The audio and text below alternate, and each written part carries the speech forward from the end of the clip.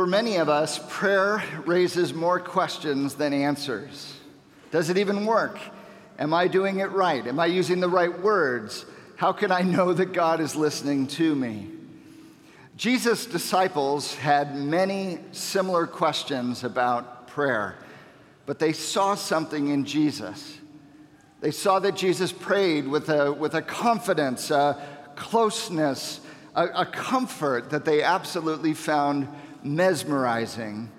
And so they asked Jesus, would you teach us how to pray? They wanted to know what he knew. And so in Luke chapter 11 and Matthew chapter 6, the passage we're looking at today, Jesus gives his disciples what we now call the Lord's Prayer. It's really, in many ways, it's the disciples' prayer, really, not the Lord's Prayer. It's the prayer that the Lord gave the disciples to pray. And it is this prayer that will ultimately turn the world upside down. It can turn our lives upside down as well if we'll let it. And so let's open our Bibles to Matthew chapter 6, verses 9 to 13, and look at this prayer that sweeps the world. This is on page 811 in your pew Bible there, if you want to pull that out. And actually, since this prayer is one that I think a lot of us know, let's say it together. Can we? Let's do that. This is how Jesus introduces it. Matthew 6:9. Pray then like this. Here we go. Our Father in heaven, hallowed be your name. Your kingdom come, your will be done on earth as it is in heaven. Give us this day our daily bread, and forgive us our debts, as we also have forgiven our debtors. And lead us not into temptation, but deliver us from evil. For yours is the kingdom and the power and the glory forever. Amen.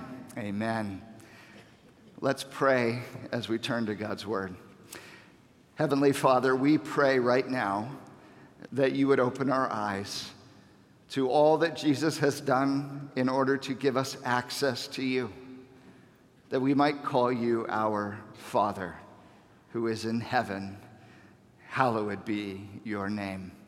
We pray this in Jesus' beautiful name. Amen. Amen. This morning we're going to zero in on that first sentence of the Lord's Prayer, which contains three key phrases. Our Father in heaven, hallowed be your name. Those are the three phrases. I want to just look at those this morning in turn. That's our outline. Our Father in heaven, hallowed be your name. Okay? So first of all, our Father. Did you know that Jesus is the very first person to pray to God as Father? Did you know that? In all the Old Testament, while God was understood as Father, Father of Israel, Father of all creation, God and Father of all, the Jewish people never addressed him in prayer as Father. They used other titles of address. O Sovereign Lord, Lord God, Almighty, Lord, Master, Righteous One, the Holy One of Israel. Names like this, but never Father. And when it comes to Jesus, on the other hand, Father is his favorite title when it comes to God. Over 165 times in the New Testament, he addresses God as Father. It's the only way that Jesus addresses God in prayer. All of his prayers, he prays to God as Father, except for one. Jesus relates to God in a way that no other person had ever previously dared to relate to God.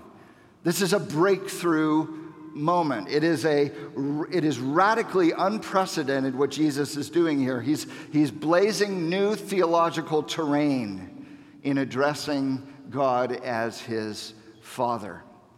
Now, in Jesus' day, almost everyone was multilingual, and the reason I bring that up is because the spoken language of Jesus' day was Aramaic. The written language was Greek for most common writing, and then if you had a legal document or an official proclamation, you would use Latin, the official language of the Roman Empire. And so the reason I bring all of that up is that while the word that we have here in our text for father is pater, which is the Greek word for father, Jesus almost certainly, when he verbalized this prayer, would have been speaking in Aramaic. And he would have used the Aramaic word for father, which is Abba, Abba, which is preserved for us if you go look at Galatians 4 or Romans chapter 8. Both places Paul preserves this Aramaic word. Now, in most cultures, the first two words that most children learn are the words for mommy and daddy, right? And in Aramaic, mommy is imma. Can you say that? Imma. And father is Abba. Can you say that? Abba.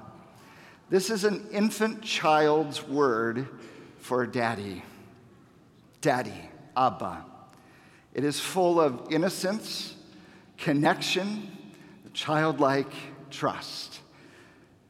When Jude was little, my 5-year-old now, but when he was very little, just a couple years old, when I would come home in the evenings from work, he would toddle over with his pudgy little arms outstretched and go, Ada, Ada, Ada. Because he wanted to be close. He wanted to be near. He wanted to be together. That's the picture of this word, Abba, Daddy. Just think of how different this prayer would have read if Jesus had introduced it in another way.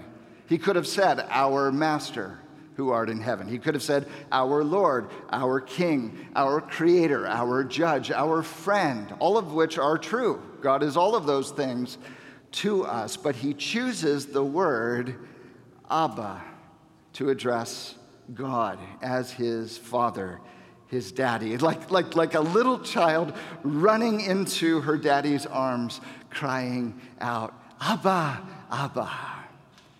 This is quite an astounding picture, isn't it?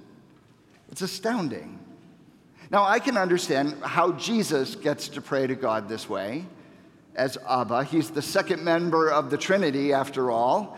He's the firstborn of all creation. He's the Son of God. When he was baptized, when Jesus was baptized, the Father said, the voice from heaven says, This is my beloved Son, in whom I am well pleased. Listen to him. It makes all the sense in the world that Jesus would get to pray to God like this, Abba, Father. But then Jesus says, you pray like this. You pray like this. Our Father, Abba, in heaven.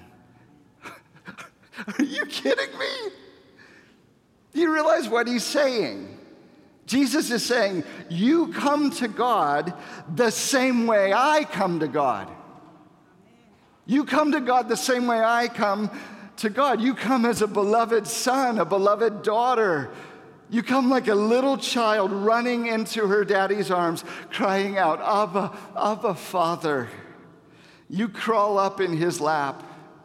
You snuggle in close. And you come just like I come to my Father, Abba, Father. This is staggering, mind-blowing, utterly amazing. Because, friends, in Jesus, orphans become children. In Jesus, orphans become children. This is the only way this works, is if we are children of God. And that's who we are. John 1:12. But to all who did receive him, Jesus, who believed in his name, he gave the authority to become children of God. Ephesians 1:5, he, God the Father, has predestined us for adoption to himself as sons through Jesus Christ. And all you ladies, don't let this turn you off that it says just sons. This includes you too, okay? Galatians 3:26, for in Christ Jesus you are all sons of God through faith.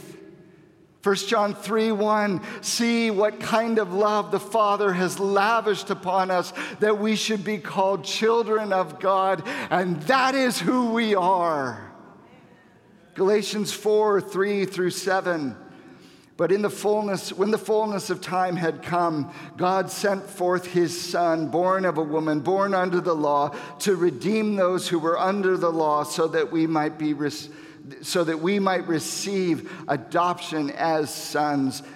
And because you are sons, God has sent the Spirit of his Son into our hearts, crying, Abba, Father, so that you are no longer a slave, but a son. And if you are a son, then you are an heir through God, an inheritor.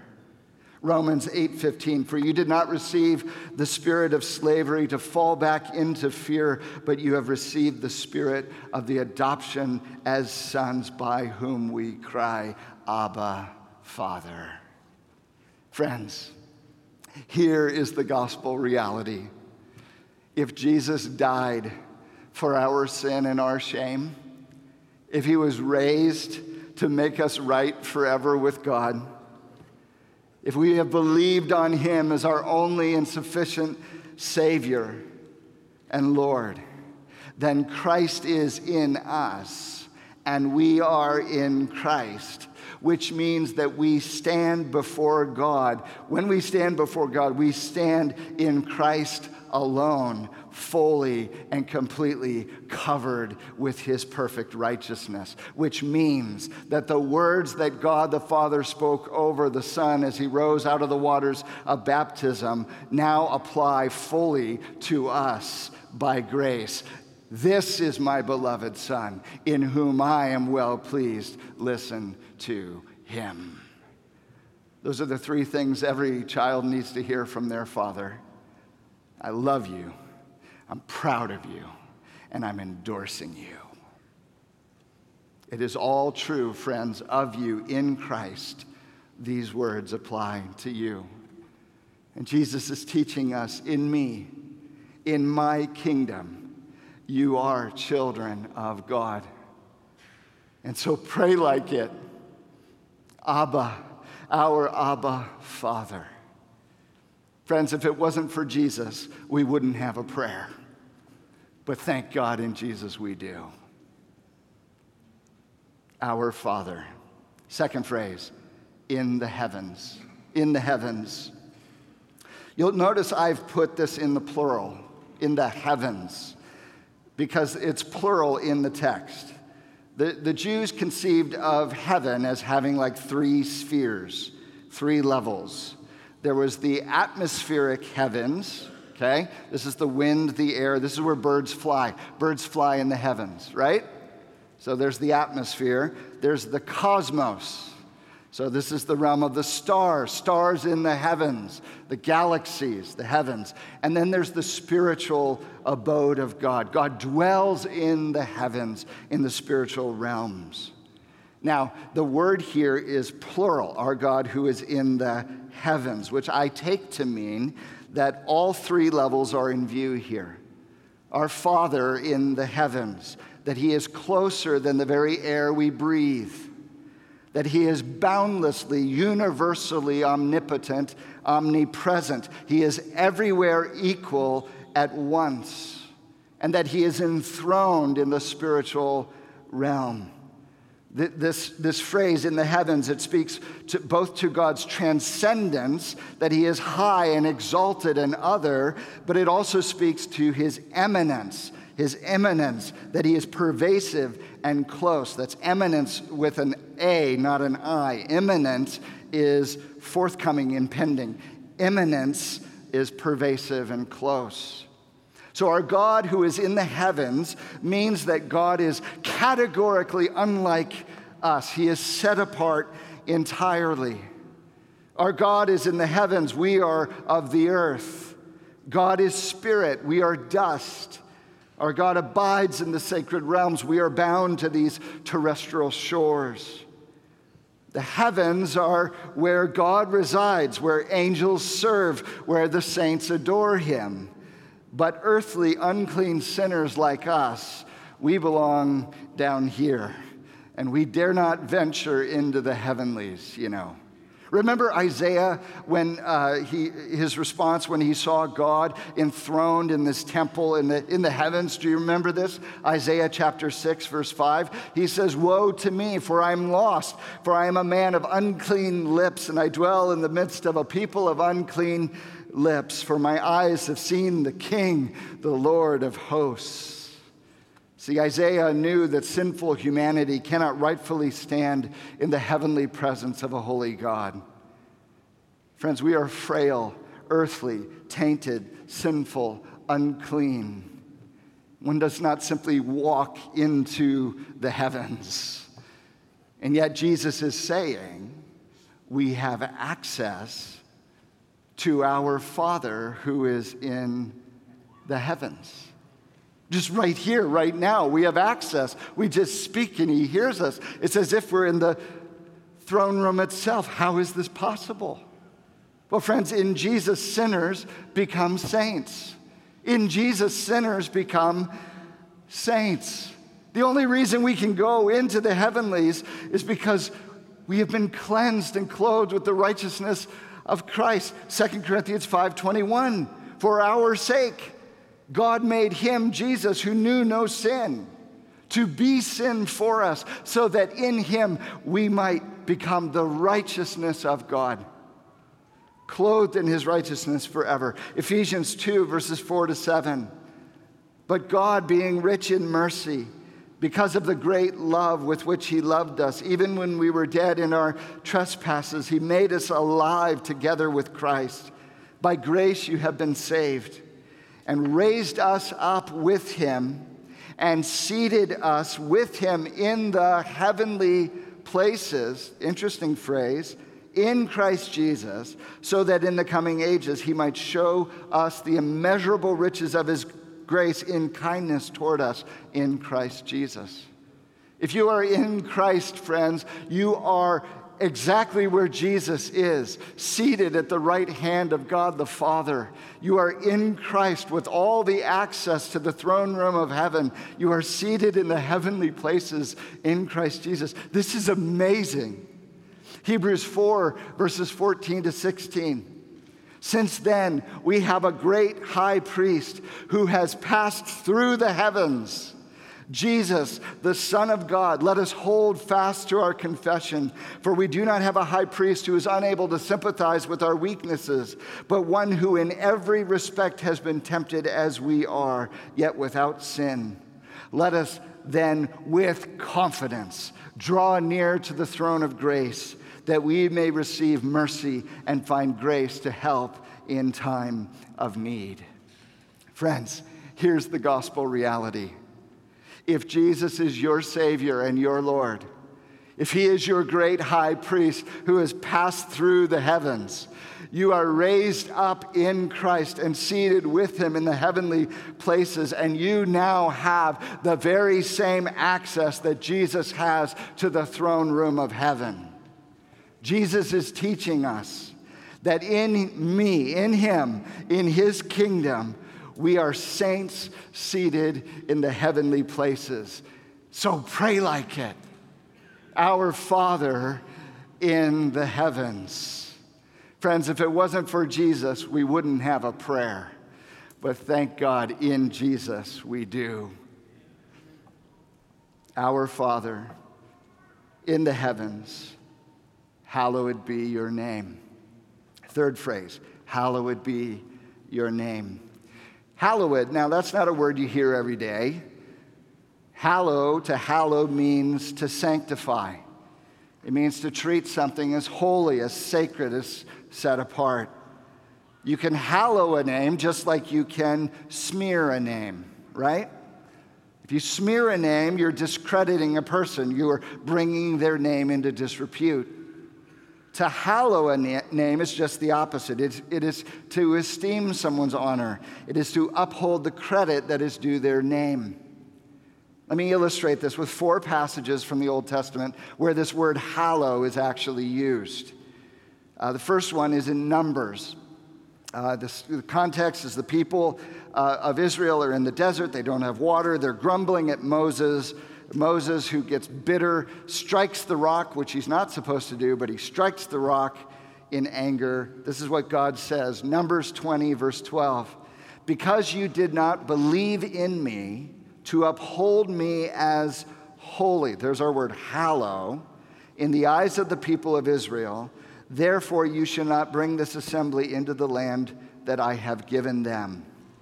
So there's a parallel here. You did not believe me, that is, you did not uphold me as hallowed, holy in the eyes of the people. So to disbelieve God is to fail to hallow his name. You flip that around. To hallow is to believe him. To believe God is to hallow him. Second passage is in Leviticus 22, verses 31 to 33. This is what it says there. So you shall keep my commandments and do them. I am the Lord. And you shall not profane my holy name, that I may be sanctified. There's our word hallowed. I may be hallowed among the people of Israel. I am the Lord who sanctifies you, hallows you, who brought you out of the land of Egypt to be your God. I am the Lord. So in this passage, to hallow is the opposite of profaning. To hallow is to treat with honor and dignity. To profane is to dishonor, treat as common. And if you notice the logic of this passage, I am the Lord who sanctifies you. I've hallowed you. I brought you out of Egypt. I set you apart for myself. And so now you are to obey. You're to do what I command you. And that idea, doing what I command you, is parallel with treating God's name as hallowed. So to hallow is to obey. So to hallow is to believe. To hallow is to obey. Third passage is in Isaiah 8.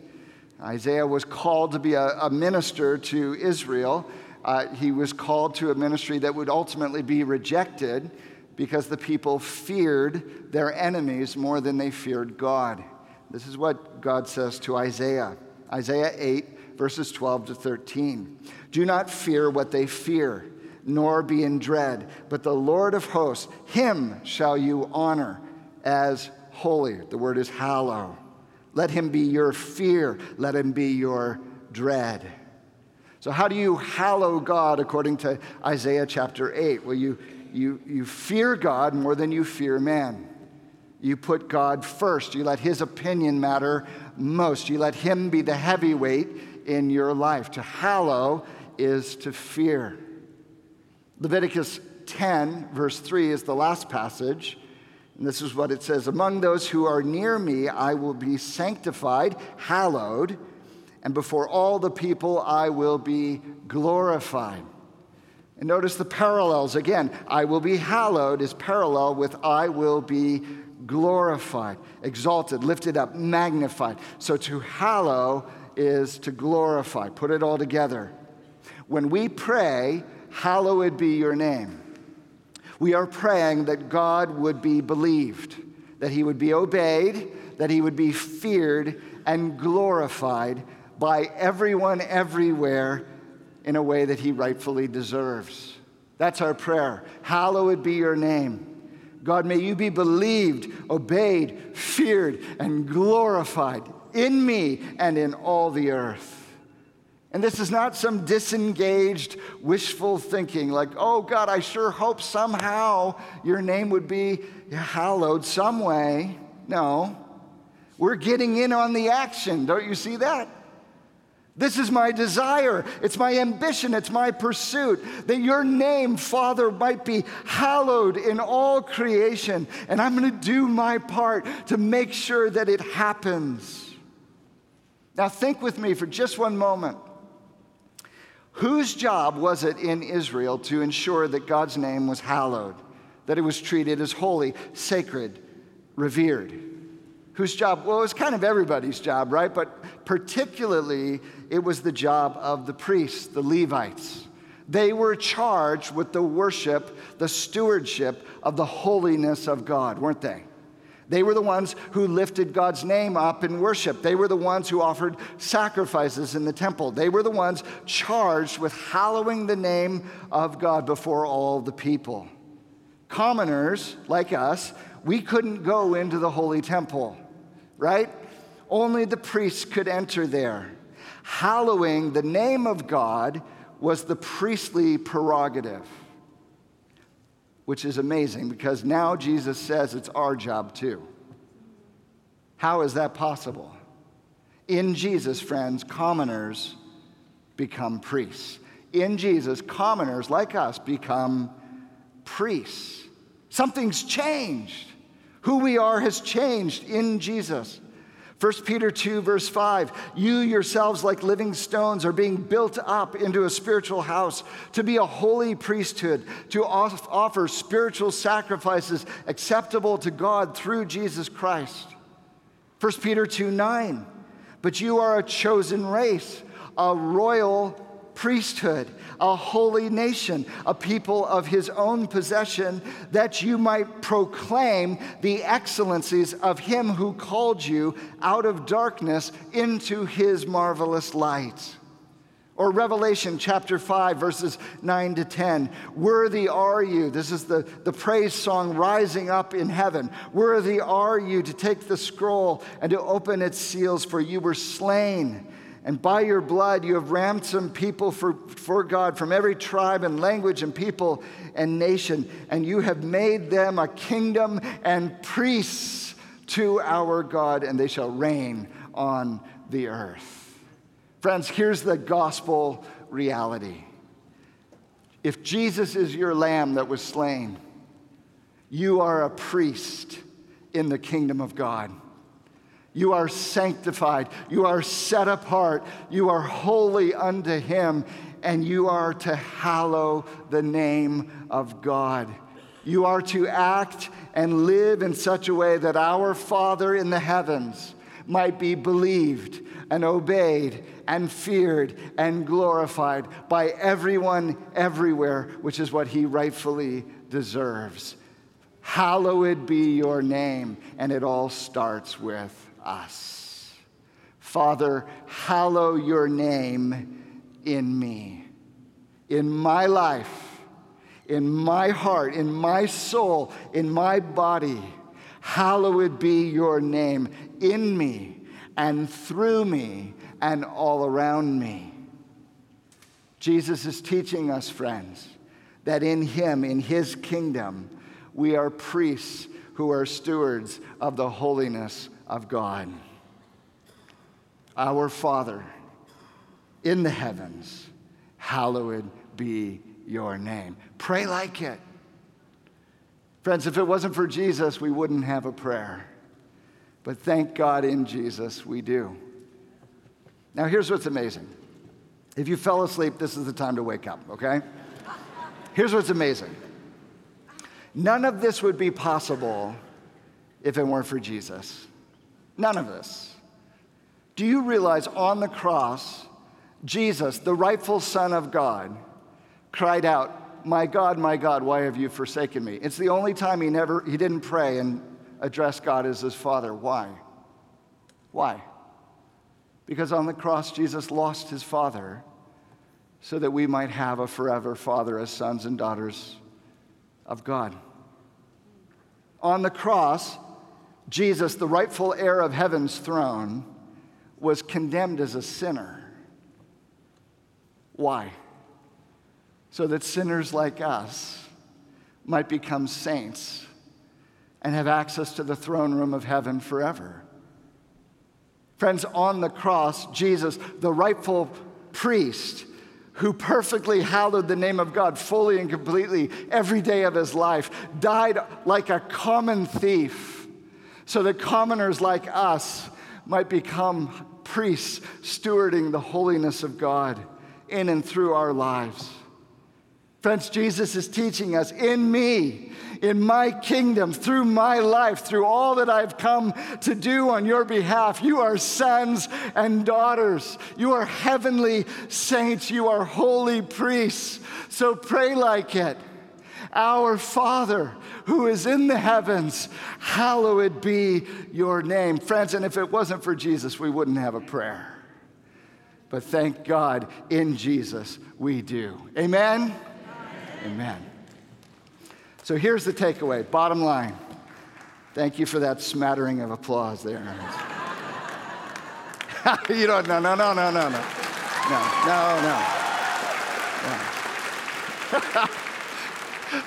Oh, you're the best. Okay, bottom line, takeaway.